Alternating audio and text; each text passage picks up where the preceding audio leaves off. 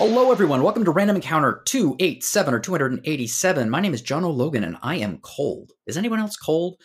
Here in Toronto, after a remarkably mild winter throughout December and most of January, the weather has finally turned, and now I'm just like cold all the time.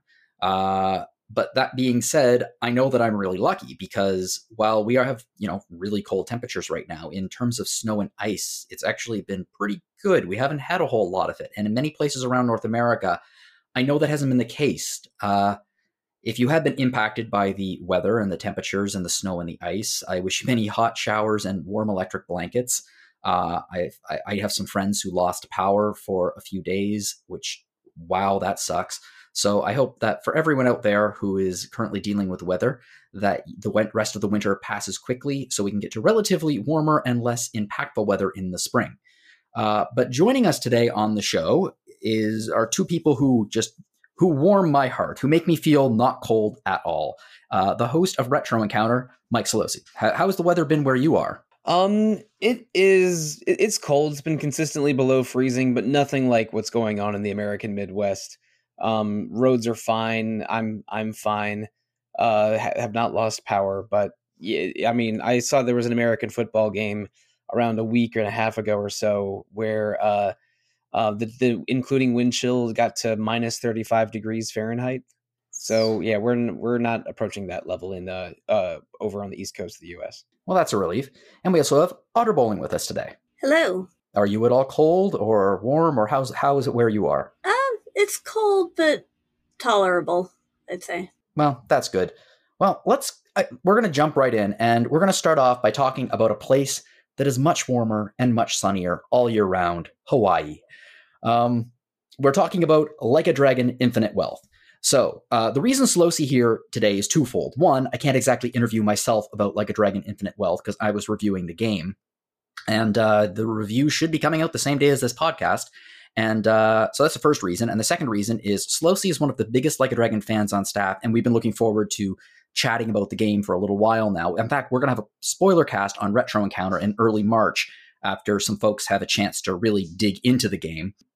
Early March might be ambitious to get through this game because holy crap. Hey, don't worry about me. I've almost finished Dragon Quest XI in around 2.5 weeks. I can manage. Oh my god, going from Dragon Quest XI to Like a Dragon Infinite Wealth, it's not going to be a tone shift because, Like a Dragon is almost a Dragon Quest game in terms of its style and mechanics. And hey, the Year of the Dragon begins in a couple of weeks, and I'm also playing Dragon Age 2 for the Retro Encounter podcast in about a month. And I'm playing and there is a fourth game with Dragon in the title that I'm also playing on the side a little bit. I am going to be completely dragoned out for the first 3 months of 2024, but I couldn't be happier because Infinite Wealth is the game I've been looking forward to the most for I don't know, a year or so, for as long as I've known it was a 2024 game. Mm-hmm. So I am extremely pumped to play it later this week. And because I was not, I'm not able to pull any shenanigans to get an early advanced copy. And from what you've told me before we started recording, I'm probably gonna really like it. So it's my hype has not diminished one iota. Your hype should not be diminished one iota. In my opinion, Like a Dragon Infinite Wealth is as good as Yakuza Like a Dragon. As people who listen to the show know, and who, read the reviews and stuff, I was less than a big fan of Like a Dragon Gaiden, the Man Who Erased His Name. I understand that some people were kinder about it than I was, but I found it to be okay. What I liked about it was, it was a bit more of a bite-sized bit of Yakuza. It was, some of the mini games that you love so much, and some decent exploration around Sonobori, which I love that. I love that fake city in these games. I had some significant issues with the overall plot, some of the characterization. I will say the ending was extremely, extremely touching. The ending was poignant and even a little heartbreaking. I think I was when we last talked about Gaiden on a show, you had finished it and I was only a few hours in. Mm-hmm. And I think I'm a little gentler on it than you are. I thought it was all right, but it really is like 5 chapters in the middle of a better Yakuza game. Mm-hmm. And some of the thing, it like there's some good fights, like Sotenbori is still fun, but there are parts that were either off or just disappointing. But Akame is a great NPC. She's probably the highlight of the game, if anything.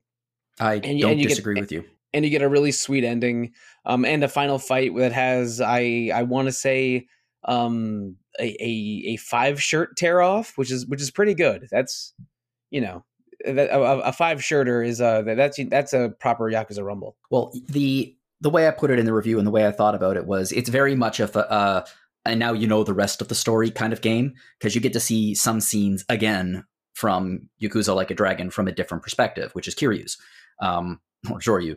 But I didn't like it. In fact, parts of it made me physically angry. And I was genuinely concerned going into Like a Dragon Infinite Wealth, because it looked like it was going to be a direct sequel to that game.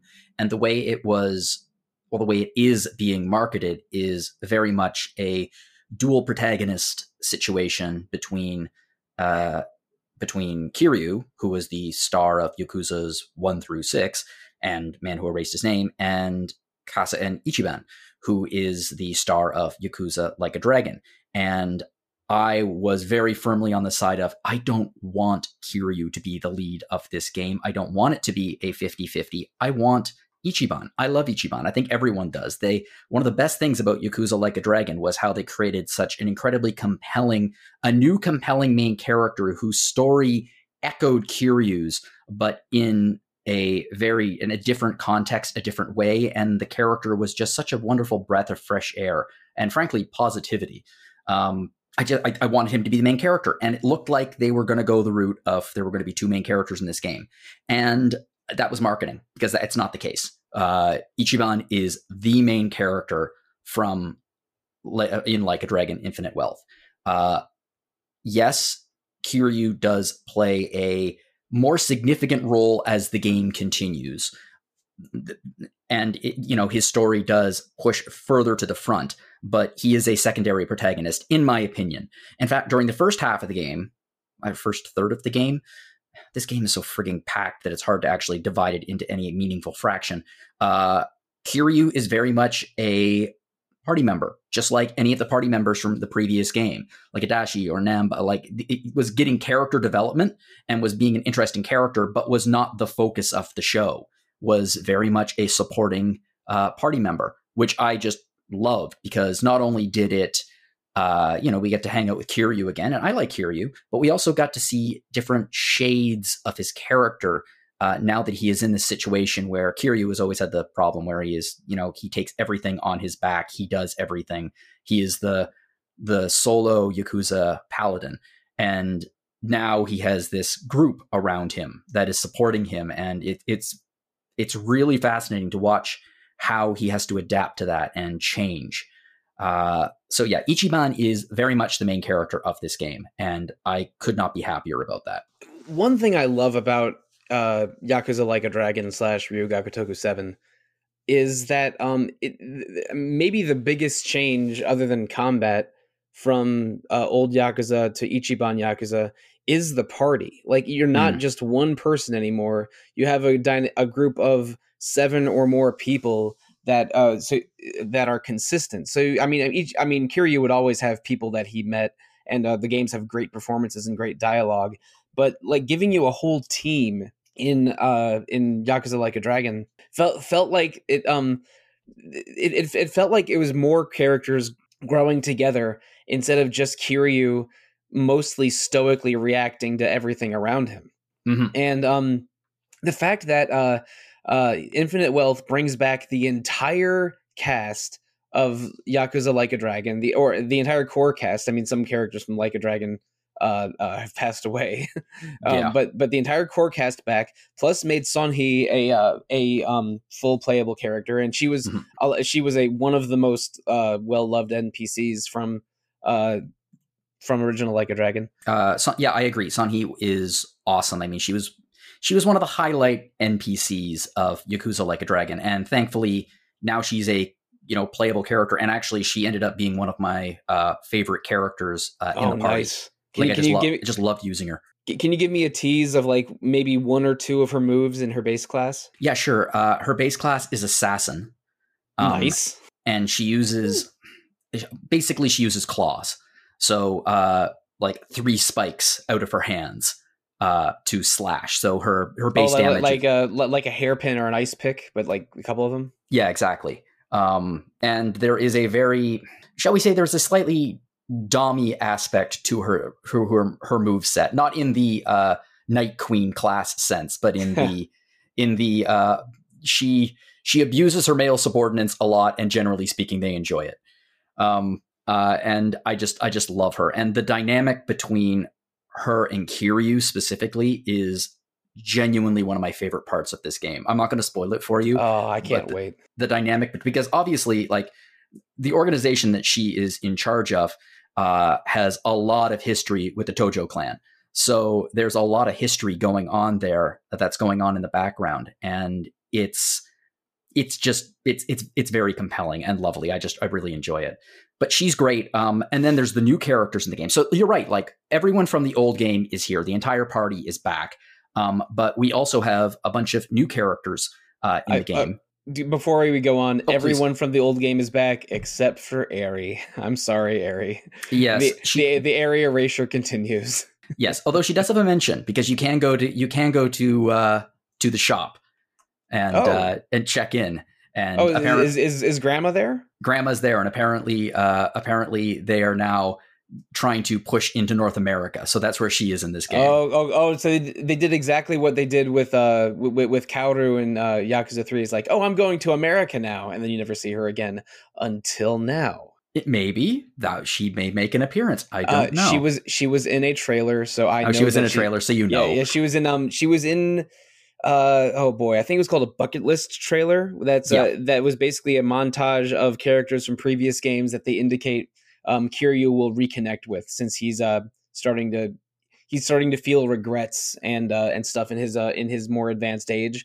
So they're very, very deliberately like bringing in cameos for fans to encounter in what I hope are like interesting interactions. But they are. Yeah, the fact that I know that they're deliberately going after the heartstrings of longtime fans. I say long time. I've only been playing the Yakuza games for about 4 years, but I've I'm so deep in it now that I consider myself a true Kyodai.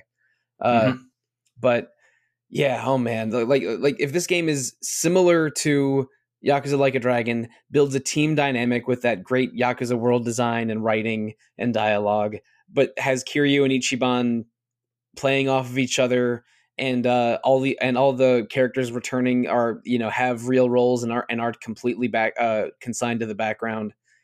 Oh my god, that sounds like exactly the game I want. Well, the game starts out with the original team, and the way so it starts a few years after the end of Yakuza Like a Dragon. The Tojo clan has been it's gone now, and Ichiban has made it his mission in life to work at Hello Work and to help former Yakuza reintegrate their way into society, because there is a 5-year ex-Yakuza clause law, which means that for 5 years, if you have been a member of the Yakuza, you cannot get a cell phone plan. It really restricts your ability to rejoin society. So the Yakuza, the former Yakuza, have all become outcasts, and they're desperately trying to make new lives, and they can't, which is the driving force of this game in many ways. So everything's going great for all of them, actually. Adachi has started up a security company, which is hiring ex-Yakuza and like utilizing their expertise in terms of crime in order to build security systems to prevent crime. Namba is now a medical equipment inspector. And Seiko, like her hostess bar is going great. So everyone's doing very, very well. And then things start to fall apart. A YouTube channel. It's a VTuber, isn't it?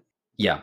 The VTuber. Yeah. But essentially, they run a misleading expose on Ichiban, claiming that he is accepting bribes to help these ex-Yakuza find illegal jobs. And basically, Ichiban gets canceled. And as a result, his friends do too because of their association with him. So all of them are now out of a job and basically back to where they were in the original game, except for Psycho. Her bar is going great, but for reasons that I won't get into for spoilers, Psycho and Ichiban are not talking for very funny reasons, actually. So anyway, this continues, and they're trying to figure out, okay, who owns this channel, who is lying about us. And in the process, Ichiban discovers that apparently his mother, who he thought was dead, is actually alive and well in Hawaii. So he flies off to Hawaii to meet his mom. And once he's there, he gets into trouble literally immediately. His cab driver, a guy named Tamizawa, tries to hold him up. And then he gets away from that. And eventually he finds his way to his mom's place. And then his mom isn't home, but her housekeeper, Chitose, is. And they drink together for a little while. And then, as you've seen in the trailer, then Ichiban wakes up completely naked on a beach where he is immediately arrested. His passport has been stolen from him, so he has no proof of who he is. He manages to escape the police wearing old clothes and stuff like that, where he is found by Kiryu, who it happens to be on assignment in Hawaii. And Kiryu, it turns out, is also looking for his mom, and so are the local Yakuza, and so are every criminal group in Hawaii. So you start to try to figure out, hey, what's going on here? Why is everyone looking for Ichiban's mom? And in the meantime, there's a lot of things happening on the other side of the world. So this is a bit of a spoiler. If you want to go in completely, not knowing anything, then maybe jump ahead. But so like I said, for the first part of the game, you're in Hawaii. That's your party, these four. And really interesting dynamic, really, really cool. I love the fact that you do play with Namba and Adachi and Psycho a little bit in the first chapter, but then they go away for a while. So it really lets you develop your new relationships with your new party in this new environment. Hawaii's incredible, by the way. It's just an amazing world. Hawaii is so frigging big that I think that it pushes against the walled garden into open world. It's just that frigging huge. So it's considerably bigger than Ijincho Yokohama from Like a Dragon. Yeah, it is. It is. And eventually things keep going. I don't want to spoil any plot because the plot here is actually pretty damn good, including a lot of the reasons behind Kiryu and why he's there. Okay, I know some of those plot details, but we don't want to go too deep into spoiler territory. No, we don't. But one thing I do have questions about, I do know that two of the people Ichiban meets in Hawaii are two new party members, Chitose and Tomizawa. I played the demo in Like a Dragon Gaiden, so I know I have a little bit of an idea of what they're like. Tomizawa is a cab driver who speaks English and Japanese, and Chitose is also looking for Ichiban's mom, I think. Her starting job is heiress, and she seems very she seems like a fun lady. But what are your impressions of Tomizawa and Chitose? Because I love the Yoko homies so much. I can't wait to see what the new cast interactions are like. Tomizawa is an interesting character because off the top is presented as a bit of a minor antagonist. As you played the demo, I imagine that most people who are listening to this played the demo. And eventually Ichiban kind of manages to convince him to come over to his side. And they start out with the classic, I'm not your friend, that kind of relationship. Well, Ichiban thinks he's his friend. Ichiban thinks everyone is his friend because it's Ichiban. But eventually... he thinks the best of everyone, sometimes to an embarrassingly bad degree. Yes, and that happens repeatedly in this game. You could call him naive, but the other characters point out that, he is naive and sometimes he gets stabbed in the back, but also because of this, sometimes he makes friends with people and lasting allies that you never would have expected because of this. So it kind of all works out in the end. So Tomizawa, his class is taxi driver. Some interesting skills there. I really like the character, and I really like how his friendship with Ichiban develops. It's a little bit. He's kind of the new Namba. Not just because he has slightly bushy hair and glasses. Yeah, he's just kind of like that, much more cynical. He has a much more cynical worldview than Ichiban, as everyone does, but especially like Namba kind of had that role in the first, where it was just he was kind of working as a counterpoint to the overwhelming positivity that is Ichiban. And Chitose is a character that I adored her in this game. Very conflicted, very mysterious. We don't know what her past is. We don't know what she's doing. We kind of team up with her out of necessity. And then the layers slowly get revealed as to why she is looking for Akane, who is Ichiban's mom. And her skill sets are great. And then, of course, if you don't like these skill sets, there are a whole bunch of new jobs that you can explore. Yeah, we saw a bunch of jobs in the trailers, which I am an obsessive, and I watched the trailer, several trailers multiple times. But in the demo, two of the new ones that we had, there was Aquanaut, which was men only, and looked like it was like summoning dolphins and hitting people with surfboards, and Samurai, which looked like which was like extremely like bloody 80s movie demon mask samurai stuff, a lot of blade moves. And then I think the other female job that was available was Geo Dancer, which is like a hula dancing maraca wielding like sort of Hawaiian sand and rain kind of magic class. Yes. So they are deliberately going a little weird with these jobs, because in Yakuza Like a Dragon, you change jobs by going to the unemployment office. Hello work, yeah. Yeah, and the jobs were things that some of them were a little out of control, like I don't know, like Devil Rocker and Fortune Teller, but some of them were jobs that you could reasonably find in Yokohama, like the construction foreman and what's another, and the chef job and stuff. But these seem like you're less like actually taking on jobs and more doing some completely insane cosplay. It's the way they built into the game. It's not cosplay, it's vacation. There is a vacation there's a travel agency that Ichiban comes upon, and you can sign up for activities at this travel agency, Hawaiian-based activities. And during these Hawaiian-based activities, you essentially have, what were they called in the earlier games? Where you revelations. You essentially have revelations during these activities about types of jobs that you can take on. So like, do the girls take a hula dancing class, and then a light bulb appears over Saiko's head or something, and suddenly they can do the geodancer job? Exactly, yeah.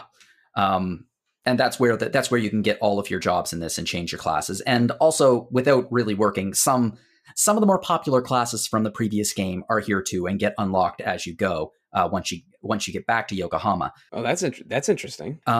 Yeah. Well, this isn't a spoiler, but I am again going into this. There are some things that we need to talk about, and one of them is, like I said, Ichiban is the main character of the game, but how they incorporate the old party members into the game is really very smart, which is, for story reasons, at some point, Kiryu has to leave Hawaii, and he gets back to Yokohama. Once he is in Yokohama, he basically needs support. And so you get your old party back, but with Kiryu in charge instead of Ichiban. So what this does is, not only do you get to explore Yokohama, which, by the way, almost everything that was available in the last game is here again, but everything is recontextualized because Kiryu is now the head of the party. So, and then, Ryuga Gotoku Studio are the absolute kings of reusing assets from game to game. So I'm not surprised that Yokohama is back, and probably Kamurocho is also back. But yeah, no, this is, thumbs up. Yeah, like Kiryu meeting these people and exploring Yokohama on his own, or with this group, is very exciting to me. Well, it's very exciting for two reasons. One, because I mean, we know these characters really well. So if we were to play it again and it's just Ichiban getting to know these characters again for the most part, it would be there, been there, done that. But because it's Kiryu, we get to uncover new parts of these characters and see how these new relationships develop, which is really cool. And on the Kiryu character development side, something that Kiryu never really had an opportunity to do was to become friends with civilians ever. Like occasionally, he makes friends with folks who are not in the Yakuza. The go down to the local bar and make friends minigame from Yakuza 6 might be the only time that he gets exactly. to do that. Exactly. And because of that, you really get to see other layers of his character get uncovered. It's really smart. Another thing that this game does very, very well is, again, I'm not going to spoil this because there are some really good turns, are the villains. There are some real good villains in this game. And like most evil, horrible Yakuza villains, it is made even their horribleness is increased even more because of children are often involved. Oh no. Yeah, there is a fair bit of child abuse in this game, which you would imagine motivates Kiryu quite a bit. Because if there's anything that pisses off Yakuza dad more, it's the Yakuza going after kids. It's so. See, I'm positive people are going to be making this joke. I'm going to be making in the review. It's like a Dragon Infinite content. There is so much in this game. It's mind blowing just how much is in this game. So some of the things that I think you've seen, like there's Crazy Eats, which is like a mashup of Crazy Taxi and Uber Eats. There's a parody of Pokemon Snap where you get on the trolley in Hawaii and you have to take pictures of perverts. Right. That one was in the demo. Mm-hmm. Yeah, that's in there. The big one, though, there's two big ones that we're running a little long. We'll be talking about this in a few weeks, and I need to get to the other game. But I would just want to mention the two things that were the two biggest side quests in the game, I would say. One, Sujimon are making a return from the first game. So Sujimon are the criminals, the degenerates, the perverts, the people that you fight in Yakuza Like a Dragon, and you collect them and you get them in the Suji decks, just like you would Pokemon. In this game, they just make a Pokemon game in it. Like it's a Pokemon game. There are gyms. You have to collect Pokemon or Sujimon, and you have Sujimon battles. You need to capture the Sujimon, train them, develop your friendships with them. It uses a similar rock, paper, scissors mechanic as Pokemon. It's a massive story, and then it even comes with its own specialized job class, Suji Master, where you can get your Sujimon to fight for you in actual battles, which is crazy, and it's fun, and it's a good storyline. If this is anything like the monster training storyline in Dragon Quest VIII, then I will probably get too involved in this and start writing online guides for my friends. I think you'll like it. It takes the place of the usual Coliseum kind of combat thing, mini game with training and things like that. And the other one, which I know that you are very interested in, is the business mini game. There has been a trailer about this. Basically, Ichiban finds himself on an almost abandoned resort on a Hawaiian island, and there are pirates that have been polluting the island and covering it in trash.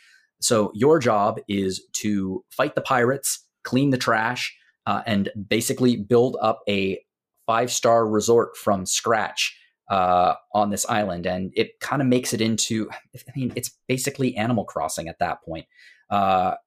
You build up your friendships, you build up relationships with the staff of the resort, and eventually you can invite guests. At first, your guests are, the bottom of the barrel, can't really pay that much. But eventually, as you gain more stars, you can bring in richer and more influential guests who will then tell people about your place, and your place gains popularity. It's a substantial amount of content. I played it for about 2 days, just that. And it's fun. It's not my favorite business mini game in the series, but it's a really, really good one. Slowsy, there is so much here. It's such a massive game. And I am very, very relieved that it's really, really good. It's really good. I think I would have fallen into a minor depressive episode if this game was a major, major disappointment, because I have I don't know, I feel like I have a emotional investment in this game already because of how much I liked Like a Dragon. I spent a lot of 2023 replaying Like a Dragon with my girlfriend, who had, and it was her first Yakuza game. So we are, you know, ready to dig in and play this through together. And if it ended up being bad, I feel like it would have, you know, it would have affected my whole year. But even if I don't like it as much as you, which is unlikely, it's unlikely. I think the fact that this is broad and deep and good and satisfying makes me very, very glad. I just want to get it in my hands. It's less than a week out, and I've already taken a day off work, or scheduled a day off work, and it's going to be, that whole weekend is going to be infinite wealth, and I am feeling infinite hype. I think that you are going to enjoy the hell out of it. Now, disclaimer here is that I only played with the Japanese audio. That's just how I play Yakuza. I know that some people like the English audio. I can't speak to the quality of it. I expect that it's pretty good, but the Japanese audio, fantastic. Just great across the board. With one or two weird exceptions, there is some weird English going on here because you are in Hawaii and people speak English. And I can't be sure about this, but I think that they are not using the English dub even when they should, which means there are a few characters who should be native English speakers who are speaking with heavy Japanese accents, and it's weird. It's really, really weird. They don't have anything as good as Andre Richardson in Yakuza 3? No, there's one character, I'm not going to tell you who it is, you'll know immediately, who is just this, I'm going to use this word very intentionally, not just because I'm going to cut it out with a chocobo bleep, but because there are more instances of someone saying the word mother in this game than in any other Yakuza ever, and that's Keisan, because apparently Keisan's catchphrase is mother. Yeah, no, she's famously a...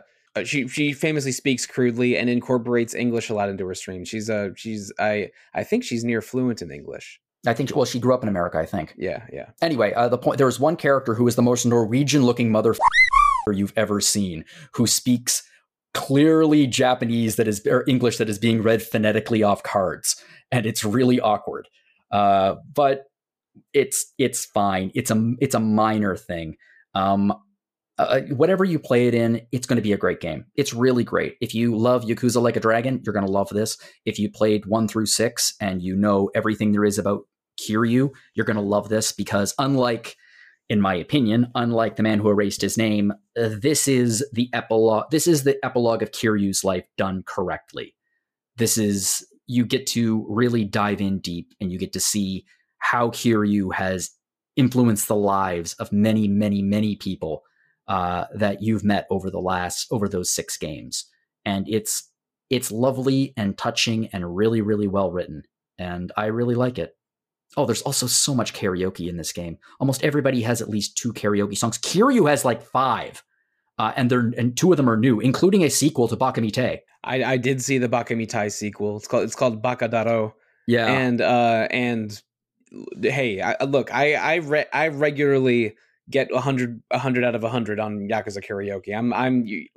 I played an unconscionable amount of Guitar Hero and Rock Band 20 years ago. Or maybe more like 18 years ago. But there's some very good songs here too. I'm not worried that there's a lot of karaoke.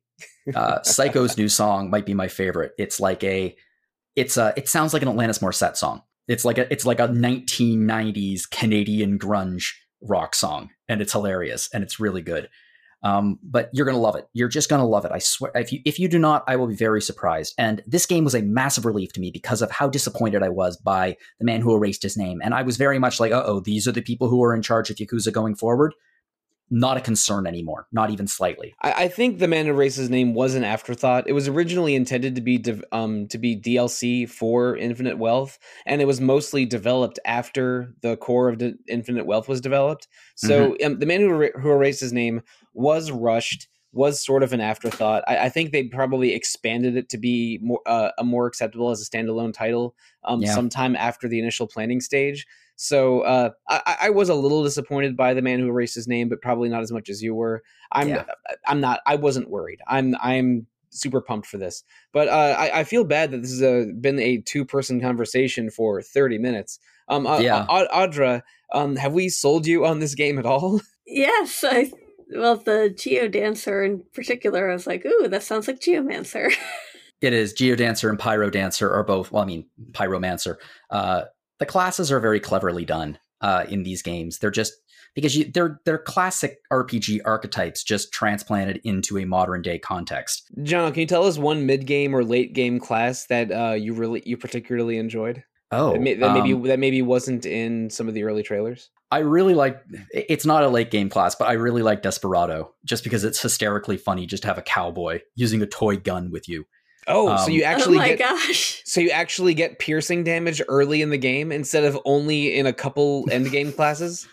It's hysterically funny just to see like your group, which is looking ridiculous, and just having an actual cowboy in the mix, like doing gun tricks with the gun as he shoots. So you'll shoot someone and then he'll like do a gun trick to put it back in the holster.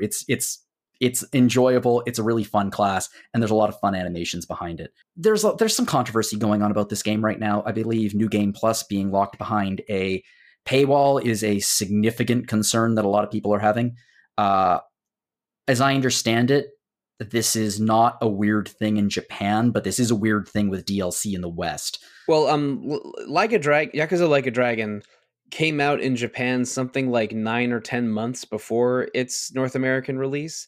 So there were a lot of DLC releases for that game that were just available from the US at launch, and usually for free. Like a lot of the free costumes that came with the game, the post-game dungeon, and the option for a New Game Plus, I believe were DLC in Japan, but were just part of the base game here. But now that they're having I think for the first time, a worldwide simultaneous release for a major tentpole Yakuza game, I think we're basically going to be getting the version that Japan's been getting for several years, which means probably more nickel and diming DLC, which is which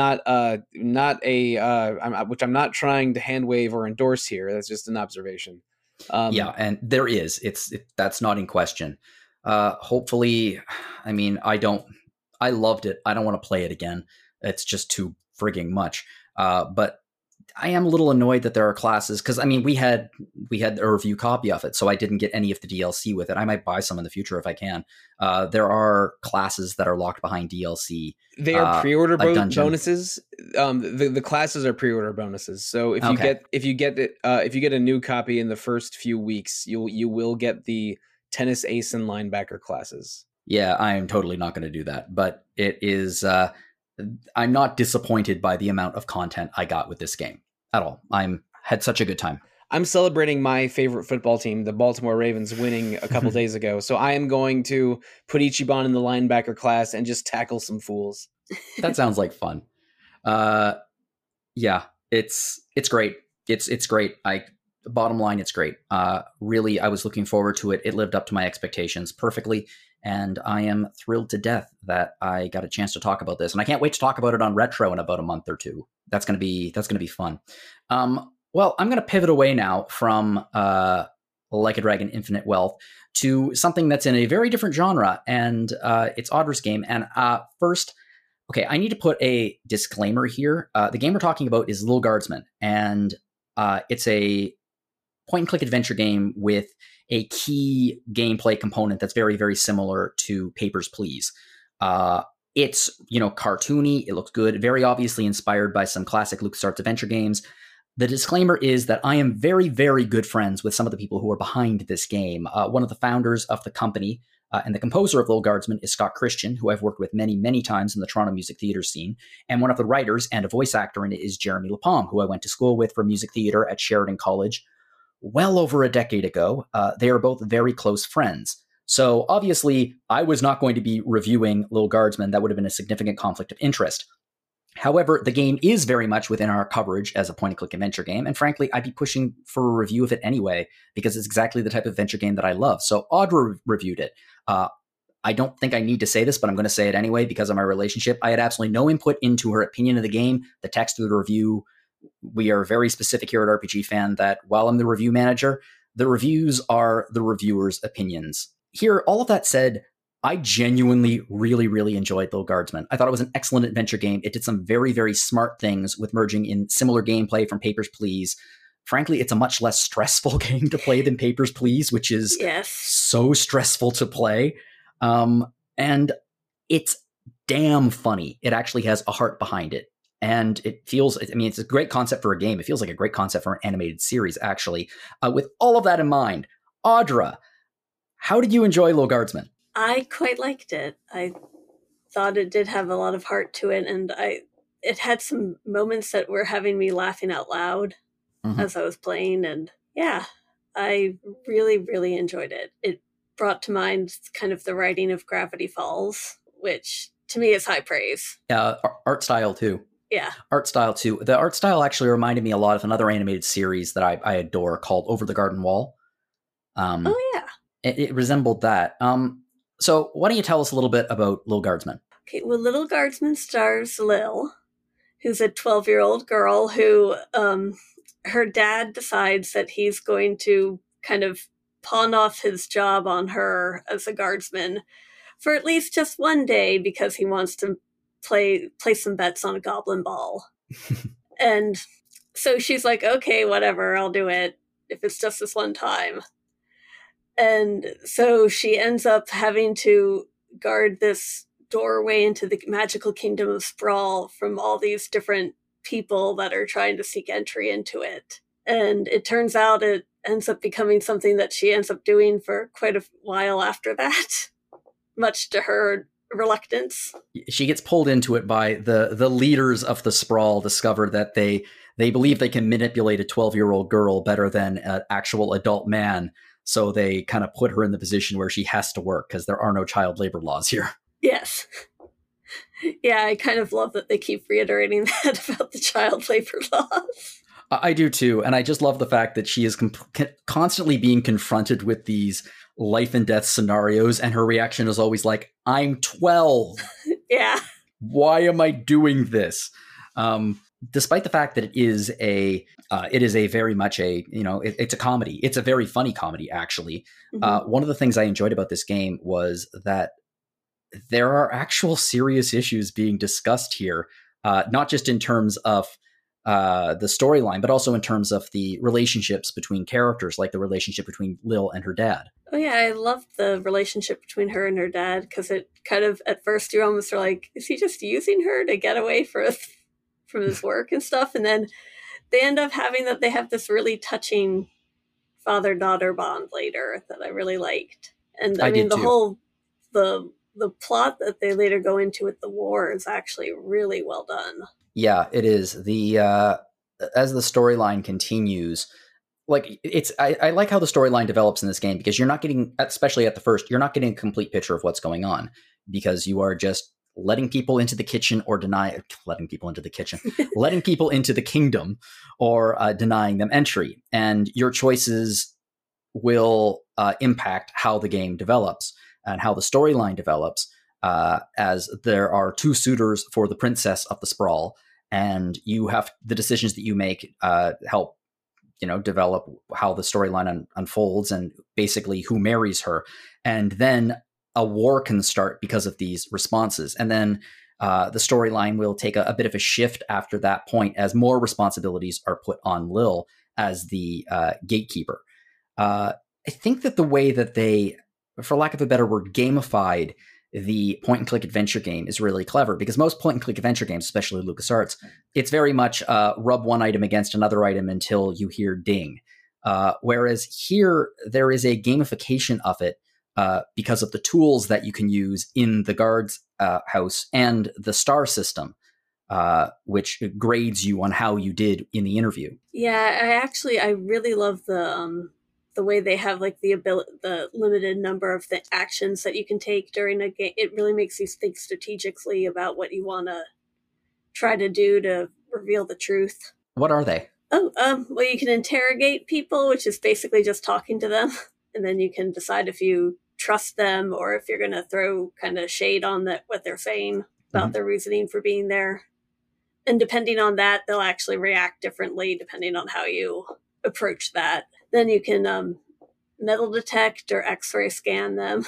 Yeah. There's a truth spray, which is always helpful, or usually always helpful, except with some monsters. Except with some monsters. I found the truth spray rarely ever... Okay, so the way this is done is you usually deal with about, I'd say, 5 people coming to the gate per level. And oftentimes your interview in one of those people can later impact another one based on the decisions you make. You might get an item, for example. You might confiscate something from them that you can use in a later interview, or also, like you said, the various tools that are provided to Lil, which you have a limited number of uses. And you really do have to, I guess, try again to try to get your best results. And the way you do that is through the Chronometer 3000. Yes, they have a convenient time travel device that just so happens to fall into Lil's hands, and then she can only use it at the guard shed. Yes. And by doing so, you can restart a conversation with one person, or you can go back to the very beginning of it. Mm-hmm. And there are game overs in this game. Like it's not the LucasArts Adventure game. Thankfully, it doesn't go the Sierra model where you're like sent back to your last save point. But you can end the game based on the decisions that you make. Yeah, I had a few game overs a couple times that were. One of them, someone threw a Molotov cocktail at me. So I was like, that became dark real quick. Yes, it did. There's another part of the game which is also an exploration of the sprawl, this is much more the point and click adventure game style. So once you leave the guard's shed, you can explore the sprawl and visit various locations, meet various characters. Which part of the game did you prefer? Did you prefer the guard shed or the exploration? I think I liked both. I probably liked the exploration more because you get to see how your decisions at the guard shed impacted like which characters you'd meet and what would happen to them and stuff. So I'd probably say the exploration more. And another way that works is the sprawl is okay. It's very much in line with like Monkey Island in the sense that, yeah, it's technically a period piece where this is a medieval society, but also they have modern conveniences. It's a magical place that kind of is midway between medieval times and the present. Yeah, like she has her boy band that she likes. Yes. And there's like television sets and there's technology, but it's all run by Crystal. And it creates a very absurdist world, and which lends a lot of opportunities for humor. Out of curiosity, did you have anyone who comes to the guard shed who was a particular favorite? Scary Tree Monster. Yes, Scary Tree Monster. And I think that actually is his name. But he was pretty hilarious, especially when he was like, bureaucracy! Whelp. I ended up really feeling bad for Whelp, but then I sort of thought that was just hilarious when they went into his storyline with his master. Yes, they explore a slightly house elf-esque relationship between a miser and his goblin servant. Yeah, and that was pretty good. And the vampire, I want to say his name was. Yeah. The one who was very obviously a vampire. But it's rude to say that. Mm-hmm. My personal favorite, and was an early edition, and it's because I am a music theater fan, was Chloe. I loved Chloe too. Yeah. Chloe is God help me. Like I said, Scott Christian, who is a composer, he has written many really excellent Canadian musicals, and he just writes a Disney princess song into one of the characters and then subverts it beautifully. It's very, very funny. Yeah, she goes. I love how Lil's like, well, that went dark real quick. Yeah. Yeah. Out of curiosity, what were your thoughts about the music and I guess the sound design in general? So also voice acting. I thought the voice acting was really well done. I really genuinely loved the voice acting. I like the music and the sound effects too. Beyond the Chloe singing though, I didn't really think that there was much that it really fit the atmosphere. I was delighted by the voice acting because not just because I know Jeremy very, very well, but also because the cast is Canadian. I'm like, yeah, Canada. Which, to be fair, is another reason why I'm so excited about this game. It's not just the fact that I know two of the people behind it. It's the fact that it's a Canadian point-and-click adventure game that has a high amount of polish on it. That makes me very, very proud. Because as we talked about on the last episode, when I was talking to Jerry, when I was talking to Jerry, and I was like, I don't think Americans quite understand what it's like when you discover something that you think is American, but it actually turns out to be Canadian. I don't think Americans get that, where we're like, yeah! And it's not just Canada. It's like any country in the world when you discover that something is developed within your country, but it seems like it should be American and it's not. It gives you this little burst of like, yeah, pride. So that this is a Canadian point-and-click adventure game makes me very, very happy. I felt a somewhat less amount of pride than that, but still some pride when I discovered that there is a Hungarian Metroidvania game in development right now, coming out in 2024.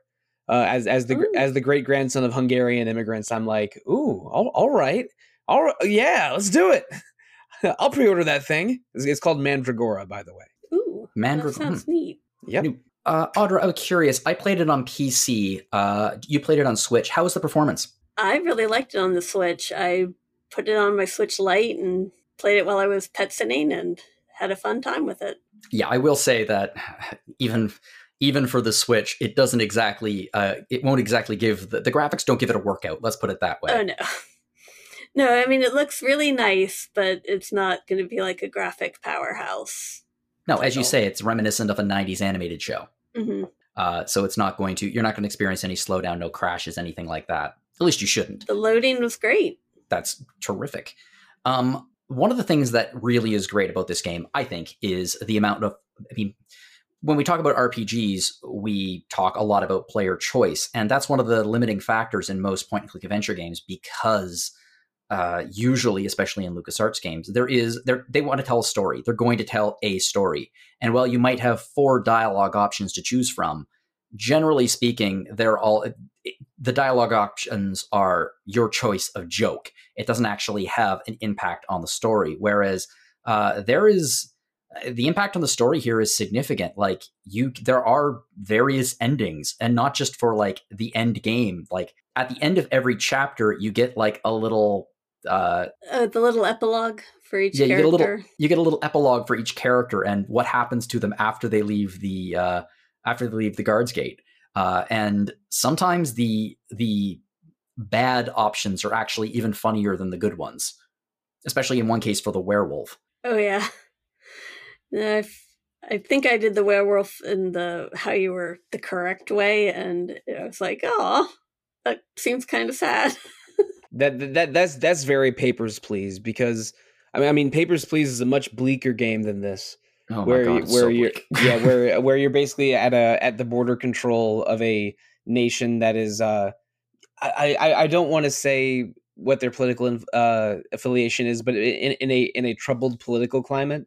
It ain't a democracy. Let's put it that way. Yeah. So so like the people you're letting in and out, it's like, well, you want to let in this struggling refugee family, but their papers aren't in order. So do you do the lawful neutral thing and cast them out, or do you do the neutral good thing and try to get them in, but maybe have negative consequences from that? It's there was a lot of sort of moral choices and or like morals versus legal choices, and a lot of outcomes that were either unexpected or just very unpleasant, even when you do try to do the right thing. So I'm not surprised that a game that's inspired by Papers, Please, but with a sort of a more comedy and more stylish bent to it, is going to have those epilogues or endings be sometimes very funny, sometimes subversive, and maybe sometimes fulfilling expectations where they turn out good when you do the good thing. This sounds like a group of people that love LucasArts games, a certain eras of cartoons, games with a lot of choice and a lot of narrative flexibility, and just tried to make a game exactly to their tastes. And it sounds like it's awesome. Like this is a very, very fast wish list for me. Yes, it's a very enjoyable game.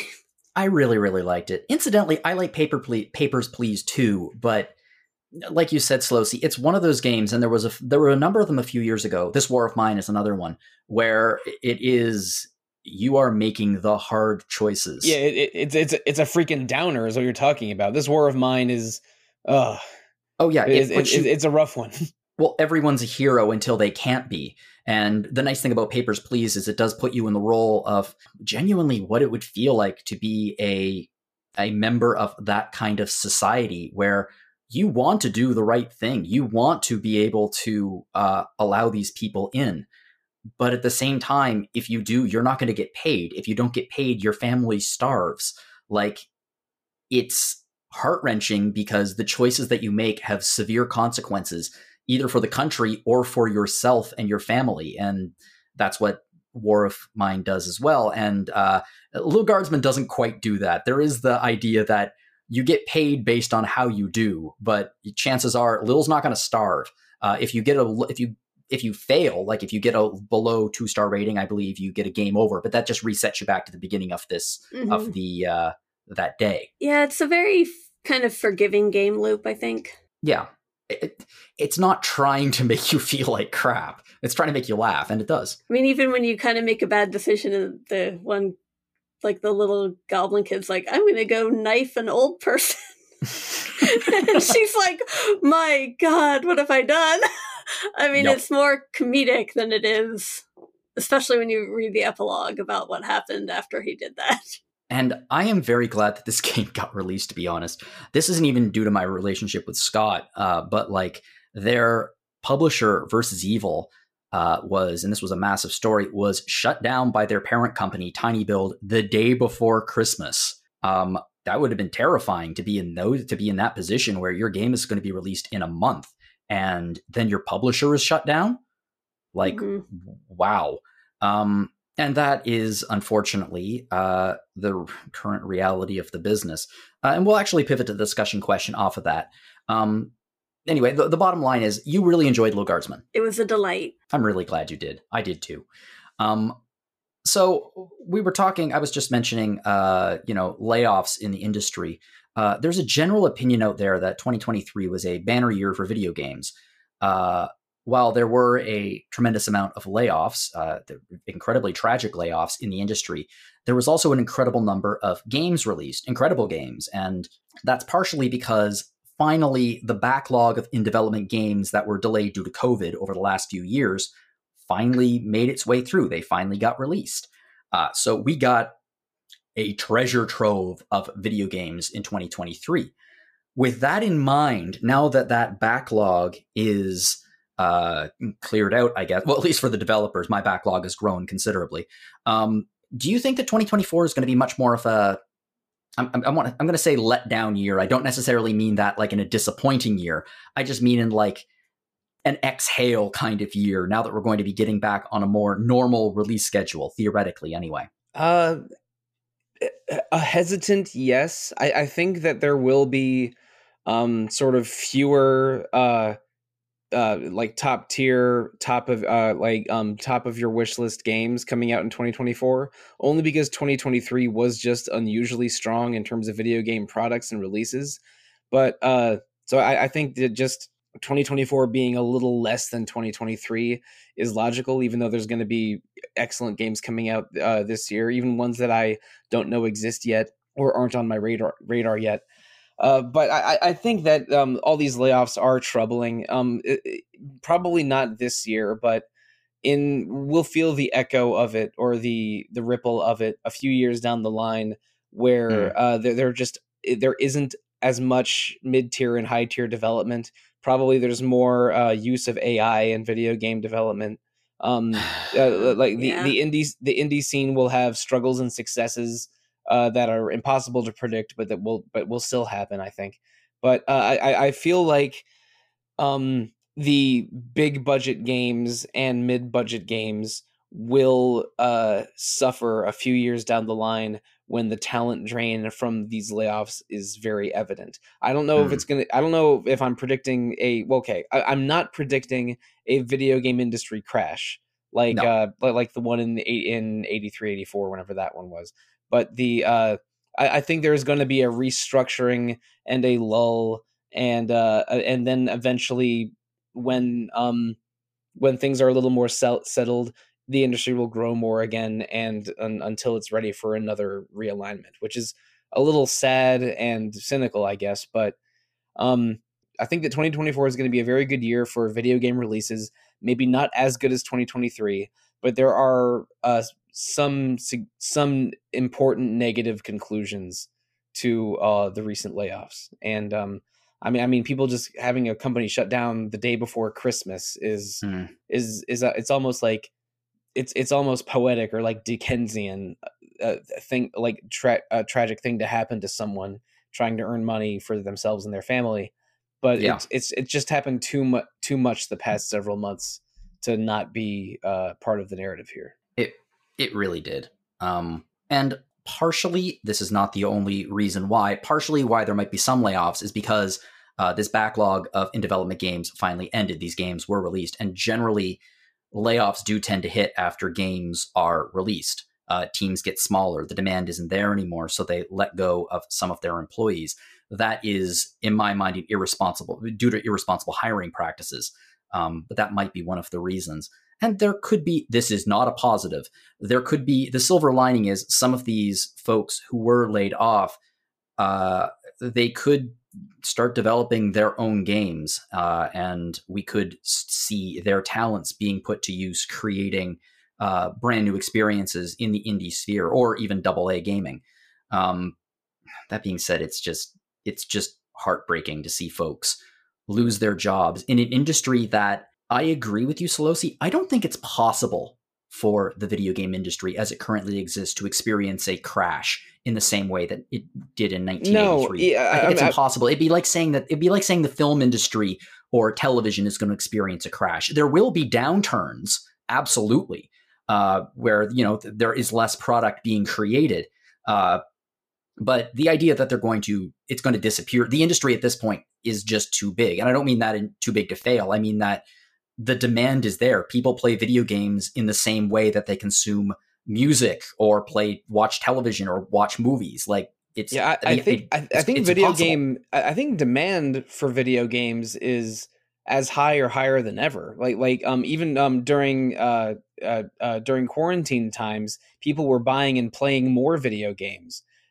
So like it's not an issue of demand. It's an issue of just the structure of AAA and AA development, not like putting in too much money, not getting enough money back because of mistakes or misaligned expectations, and then companies shutting down because of it, and venture capital doing crazy things like Embracer Group, which is a European company with a reputation for buying smaller companies and then having them shut down 2 years later. They embrace you whether you want them to or not. Yeah, exactly. No, you listen to some video game podcasts, I understand. I think that irresponsible practices like that need to slow down. And if that does happen, the game industry resettles again. I think it will experience growth in the future, but right now it is being realigned, and we're going to have some disappointing years and months in the future, but probably not soon. I think 2024 is good. All the games coming out into 2024 were mostly developed in years prior anyway. But we're going to feel the effects of these layoffs in the future for sure. It's you can't ignore it or say things are fine. You don't want to you don't want to be the dog in a burning house meme. Yeah, I think the repercussions are going to be felt for a while. Yeah, and they will. But that being said, I don't think like you said, I don't think 2024 is going to be a bad year. I think it's just going to be maybe a year of realignment, which happens sometimes. It happens in every industry, and it's not like there aren't big games being released. I mean, we just talked about Like a Dragon, Infinite Wealth. Now, a Final Fantasy VII Rebirth comes out in a few weeks. So like big stuff is coming out, and it's going to be a big year for games regardless, because that's the industry now. Tekken 8. I can't speak to that because I don't play fighting games. I know 2 people here do. Well, like I said, 2023 is over, and with that meant that our 25th anniversary here at RPG Fan ended. But that doesn't necessarily mean that the party is entirely over. You can still get some 25th anniversary merch at our shop, which is www.rpgfan.com/shop. It's going to be going fast, so if you want some, I would pick it up now. But the thing you want to pay attention to on the shop is the book. So I mentioned this, and I think we've been mentioning this on the last few podcasts in general, but it's a big, big deal. RPG Fan released our first book, and this is a review card collection. Steph has been, for the last few years, designing essentially cards, review cards, that kind of summarize all of our reviews. And we've partnered up with Hyperplay RPG, and we've put them all in a book. And it is a really, really cool book. I have one on my shelf. Highly recommend you check that out. So if you want to check that out, it's www.rpgfan.com/shop. I am featured in it. Audra is featured in it a lot because Audra writes an ungodly amount of reviews. I think I've only written 6 or 7 reviews for the site ever, but I am also featured in it. Yeah. So support us. Yay.